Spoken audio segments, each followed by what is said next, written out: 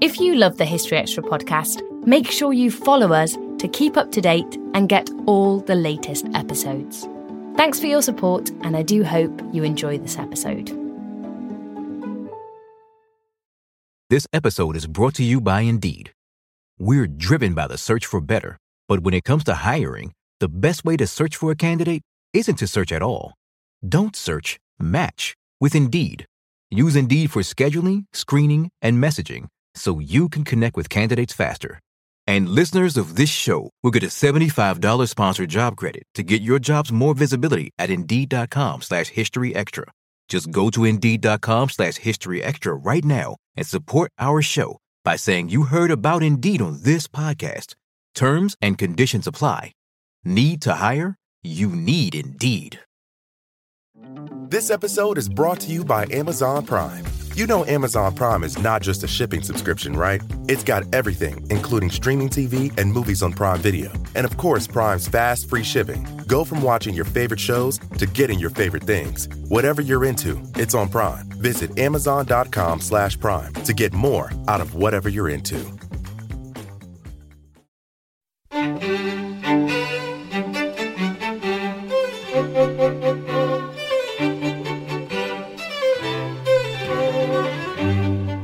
Hello and welcome to the History Extra podcast from BBC History Magazine, Britain's best-selling history magazine.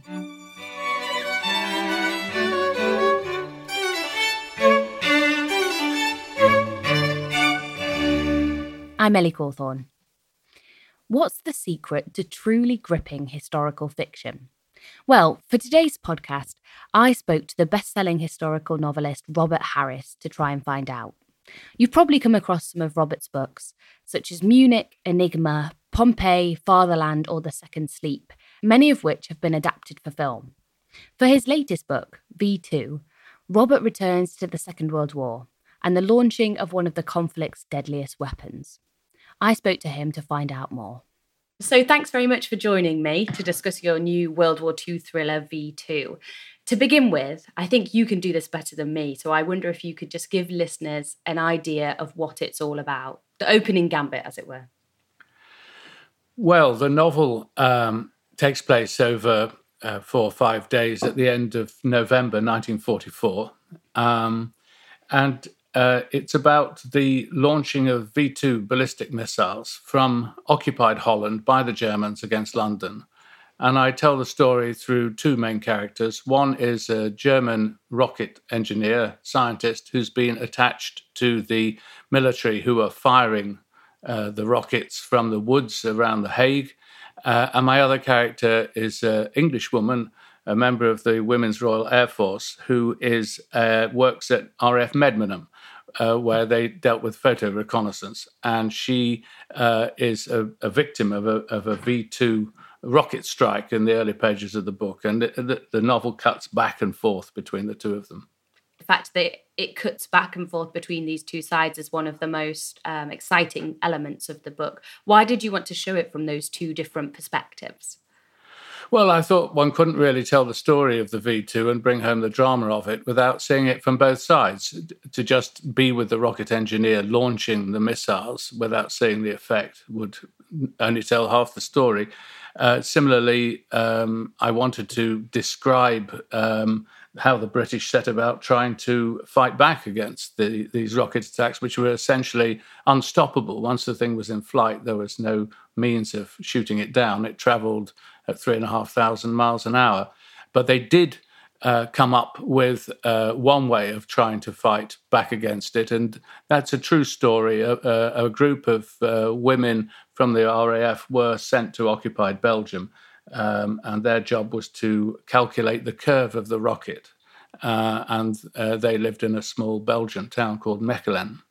I'll dig into some of those true parts of the story in a minute, but I wonder what it was about the V2 in particular that really captured your imagination. Why did you think that this particular development of this weapon was a really exciting story to tell about the Second World War?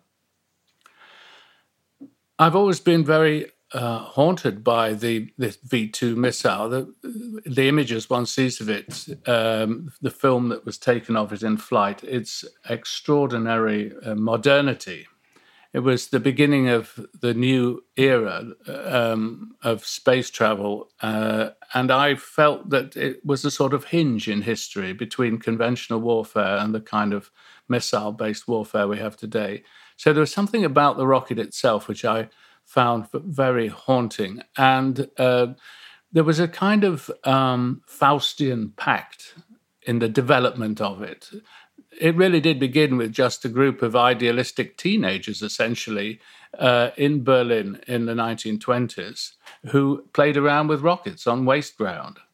And this happened to collide with the advent of the Nazi regime when they poured money into rearmament. And suddenly, these rocket kids had the possibility of getting hold of huge funds, if they agreed, to be funded by the army and to develop their rocket technology as a weapon. And that's what they did. And it grew huger and huger and huger, with endless moral compromises being made by this group of really space pioneers.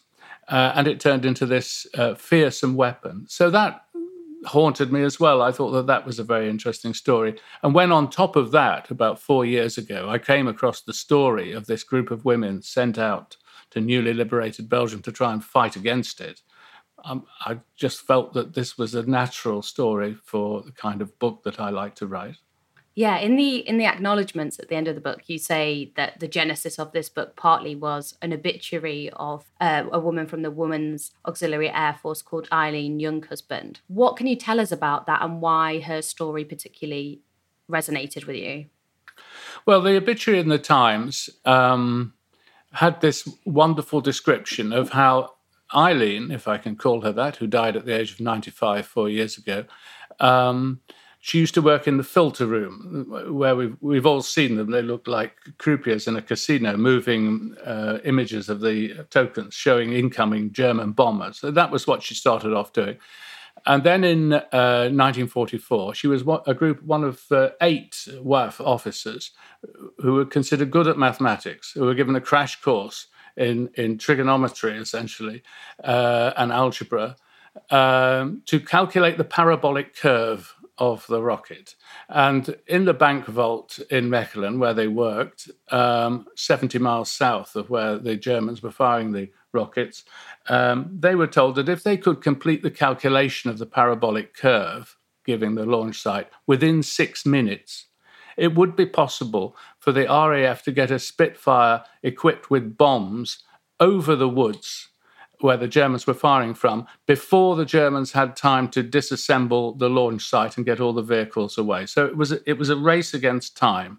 And as I say in the novel, it took 5 minutes for a missile to hit London, and these women had 6 minutes to stop the next. And that, for any storyteller, is just a gift. And that was in this obituary. And so I got hold of Eileen's book. She wrote 2 books, one in particular called One Woman's War, which described in more detail this group and how they fared, really, in this newly liberated town, where there was still lots of evidence of the Germans all around, and the population were very short of food. It was bleak. It was a haunting atmosphere to write about. Yeah, you paint that picture very well, I think, of the newly liberated Belgium. I wonder if you could just talk in a bit more detail about what the atmosphere there was like when these women arrived. Mechelen had been occupied, obviously, for more than 4 years. It had been bombed. The war had passed through it, but it had left scars. There was a curfew.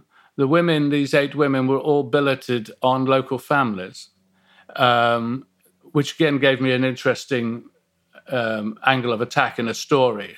Imagine yourself, you're a woman, you've hardly ever been out of Britain before. Women weren't sent overseas to fight in the Second World War.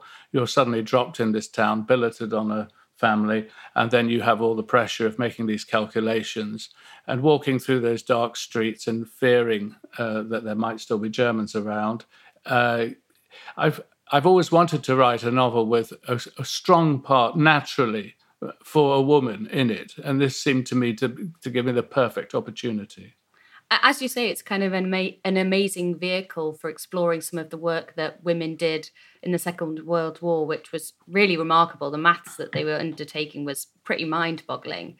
How did you kind of get to grips as a writer rather than a mathematician with the work that they were undertaking on both sides of the story here? Well, that was very hard. One thing I did change, and I should say that my character, Kay, has virtually no similarities with the real-life Eileen whatsoever, not least because I wanted to give her a job which was also performed by women and which was also vital. That was photo interpretation, interpreting the reconnaissance pictures that the RAF brought back of German towns and troop movements and so on. This was all done at RAF Medmenham near Marlow in Buckinghamshire. And so there was quite a lot of background to research about that. The actual calculations themselves are almost... it's impossible to find the actual procedure that they followed, or at least I found it impossible to discover. So I simply had to use general mathematics on the vague principle of what they would do. I'd been down this road before. I wrote a novel called Enigma, all about Bletchley Park, many years ago, at a time when there wasn't much available about how Enigma was broken. And the mathematics of that were pretty challenging. And these were too. And of course, I had to learn the technical details of the V2 because my main male character, Dr. Graf, is a engineer who works at Peenemünde at the Rocket Center developing these rockets. So I had to have quite a lot of technical detail there. But I like doing that. I like taking things that are abstruse, Enigma or the workings of an aqueduct at Pompeii, and building a procedural novel around people doing these sorts of technical things. It gives you a sense of reality, and also, I hope, takes the reader inside a world more vividly than a non-fiction book can do. I can describe how the people feel as they're doing this, and the smell and the touch and the taste of it all. And that, I think, is the argument for historical fiction. That's obviously one aspect of the vast amount of research into this book, and the other is the historical context. How do you, because obviously you've done this many times over the years, writing historical fiction, how do you kind of filter through historical material to get to stuff that's really going to give you an evocative setting? It involves a lot of research. Generally, the notes that I take for a novel are far longer and more extensive than the novel itself turns out to be. So, I read everything that I can get hold of. Books to begin with, documents where I can get hold of them. There's a lot these days on the internet that's available, amateur enthusiasts. We'd have the detail of pretty well every V2 that was ever fired and what effect it had. And so I was able, once I hit on the period that I would set the book over, and I quite like setting a novel over a concentrated period, then I was able to take the actual rockets that struck London and with the casualties and put them into the book. And so, one builds out from that. Yeah, I think that's something that really drives it home more. When you read in your foreword, you say, all the V2 attacks that we detail here on London happened as occurred. So then when you hear those descriptions, they're much more evocative because you know that they really did happen that way, which is quite striking. The essence of fiction is, or at least my kind of novel, is plausibility, believability. Can you believe that these people actually did this? And to actually use a skeleton of real facts and to use as much detail of procedure as possible gives a kind of reality to a book. And that's enormously important. I can't stand books where you think, oh, no, she wouldn't. Oh, no, he didn't. But that couldn't have happened. There's a constant search to make things seem as plausible and true as possible. To pick up on your point there of that skeleton of real facts, you also have a couple of real characters, most notably Wernher von Braun, of course, the German rocket scientist. What was it about him that intrigued you and made you want to include him as a character within the book? Well, the relationship between my fictional Dr. Graf and Werner von Braun is one of the crucial relationships in the novel. And von Braun was hugely charismatic, attractive figure, brilliant, obviously, as an engineer, also with enormous ambition and drive and an ability to manage a huge team. And he made a lot of moral compromises. He had to join the Nazi Party. He also took honorary rank in the SS.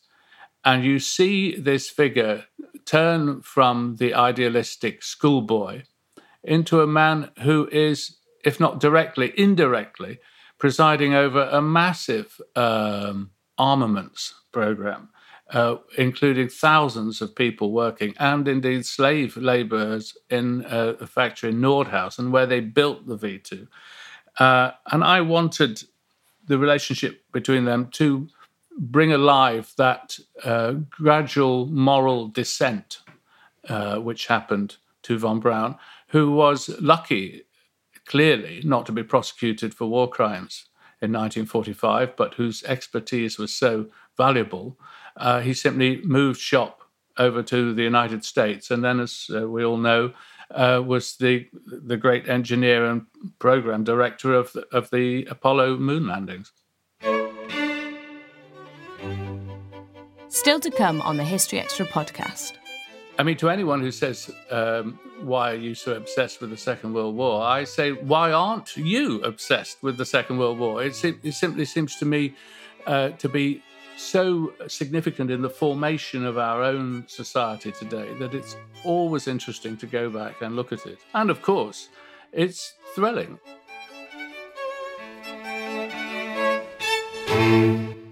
We don't always realise just how much our negative thoughts and experiences stick with us and weigh us down. You may find your brain constantly running through a highlight reel of bad moments. That comment your friend made last week that hurt your feelings. That frustrating thing your mum does. Or that silly thing you said in a meeting.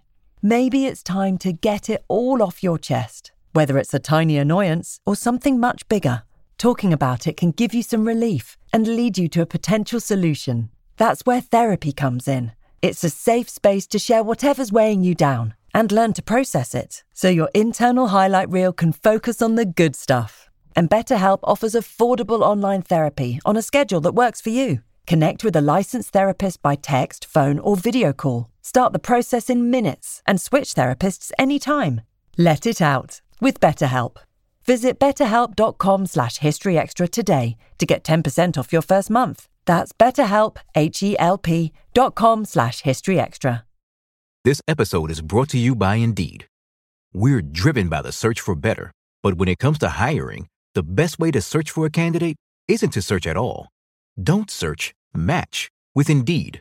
Use Indeed for scheduling, screening, and messaging so you can connect with candidates faster.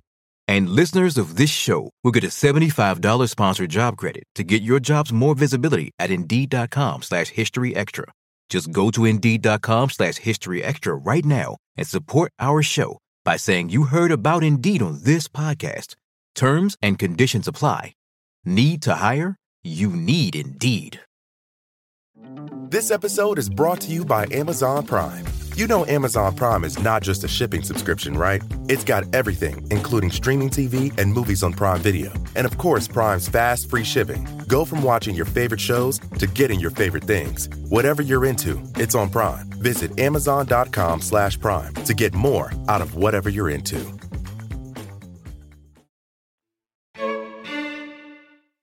Something I find intriguing here is that in a book where you've got fictional characters and non-fictional characters woven together, as a writer for you, is there any difference in approaching those two facets? Well, you have to try and be honest. This is a novel. It necessarily, therefore, it's all invented. You have a responsibility to try and be true to the basic spirit of the story And I think when you put a real character in, you have to try and be as honest as you can about that character. I mean, Von Braun is glimpsed from the outside constantly. And I think that I do give him a fair crack. I mean, he's shown as an attractive figure. He wasn't a monster. Certainly wasn't an ideological Nazi. And he quickly realized that the Germans were going to lose the war. And for the last year or more, his main concern was simply to try and get all his information intact so that he could do a deal with the Americans. And he was, in fact, arrested by the Gestapo, who the SS clearly began to suspect that they'd been hoodwinked in a way. And I think that there's some truth in that. I think that he was such a brilliant salesman. It's only a paragraph or a page in the novel, but when he flew with the test results of the first V-2 launch, successful launch to Hitler's headquarters in East Prussia, and showed the film to Hitler, he did it rather like an advertising executive trying to sell a product, and Hitler bought it completely, made him a professor on the spot. And, I wanted to convey that aspect of von Braun, the salesman. And I think that after a while, people around Hitler, the SS, began to cotton on to the fact that the V-2, although the most sophisticated piece of engineering in the world, revolutionary, it could fly nearly 100 miles into space. It wasn't a weapon. It wasn't a very successful weapon. It was hugely expensive. The Germans spent almost as much developing V-weapons as or indeed slightly more, actually, than the Americans spent developing the atomic bomb. They wasted the money because a V-2 only carried a 1-ton warhead and a Lancaster bomber could carry 6 tons. I think looking at the scientists, as you do, and seeing the Nazi regime through the eyes of Dr. Graf, the engineer, is an interesting way, isn't it, of seeing the Nazi regime, because it's a slightly different perspective on the kind of moral compromises that a lot of people had to make. Yes. There were Nazis among the rocket scientists, but most of them were apolitical. Some of them were even communists, actually, or social democrats. They were driven by their desire to build this rocket. And the consequences of it was not something they ever really, I think, considered until 1942, when they actually successfully had a test launch of the V-2. And this coincided with the German defeat at Stalingrad. And so another collision of history, that as Hitler realized he was going to lose the war, and that he had to find some game changer to try and avoid calamity. Along comes Wernher von Braun with his film of the rocket launch, and that's a great moment in the history of armaments and space travel, actually, because it was then that Hitler threw the resources of the modern German state behind this revolutionary technology. And it's a salutary fact, but I think it's true, that we would not have got to the moon, certainly not in 1969, without Hitler. Of course, this isn't your first book set in the Second World War. We've already spoken about Enigma, and of course it was inspiration for books like Munich and Fatherland. Why do you think that you're drawn back to this time period? And why do you think as well that there's such a strong and continuing appetite among readers for books set in the Second World War? Well, I think that the Second World War was the greatest single event in human history. And the rise of the Nazis and the crimes that they committed hold a mirror up to mankind. And we're endlessly drawn back to look at it and trying to work out why within living memory, one European power was occupying another to fire ballistic missiles at the capital city of a third, within living memory, 76 years ago. I mean, to anyone who says, why are you so obsessed with the Second World War? I say, why aren't you obsessed with the Second World War? It simply seems to me to be so significant in the formation of our own society today that it's always interesting to go back and look at it. And of course, it's thrilling, it's exciting, it's human beings at the very edge of their characters. and it's hugely high stakes. So I grew up at a time when there were still bomb sites around, and when my parents' generation had all been through the war, and it was all that people talked about, and it dominated popular entertainment all through my childhood. So I was sort of steeped in it. I wasn't alive at the time, but I almost feel as though I was. I always think about the Second World War, that there's just such a multiplicity of stories. When you think you've heard all the possible stories there'll be another one from somewhere else in the globe, or seen from a different perspective. So I guess there's 100 more novels you could write set in the Second World War. Oh, yes. I don't think that people will ever lose their interest in it. And yes, you can always find something new to say. I think that V2, I don't think there's another novel like V2 that actually goes inside the development of the rocket, or indeed describes what it was like to be in the firing platoons, in the artillery regiments, in occupied Holland, in the woods, fueling these missiles and firing them often at night, and in fear of Allied air attack. What that was like is interesting to convey, and there is very, very little information available about that. The rocket troops didn't tend to leave memoirs, so it was a voyage of discovery for me to try and piece together what it was like to actually do that. Over the past 30 years or so that you've been writing, your novels have clearly really struck a chord with readers. What do you think are the key ingredients of a really great historical novel? I think a sense of a feeling for the reader of immersion. I think a feeling that this is what it was like, something like this. I think characters who stimulate your imagination, and you sympathize with them or you recoil from them, but nevertheless they come alive.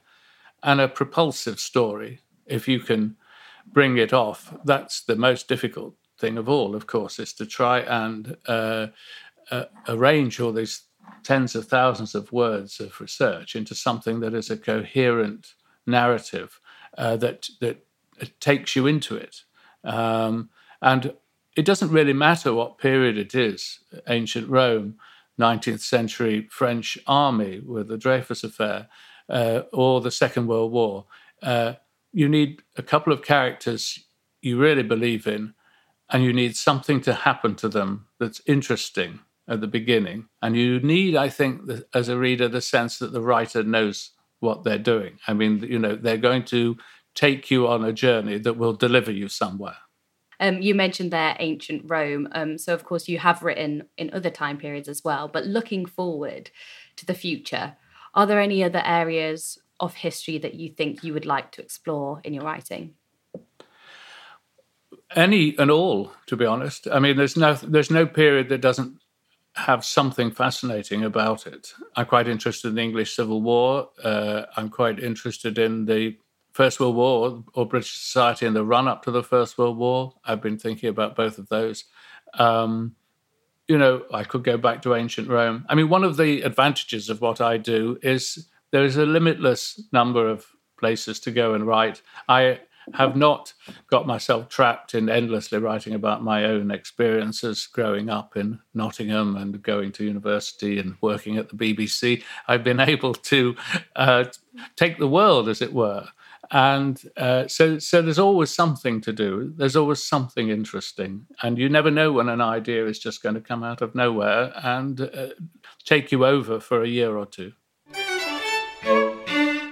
That was Robert Harris. His book, V2, is published by Hutchinson. If you're interested in the Second World War, we have tons of material on our website.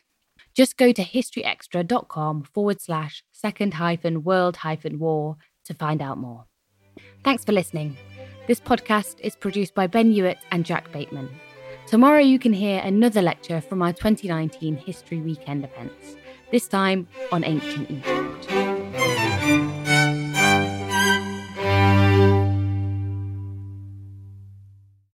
A collision between a Chinese jet and an American spy plane.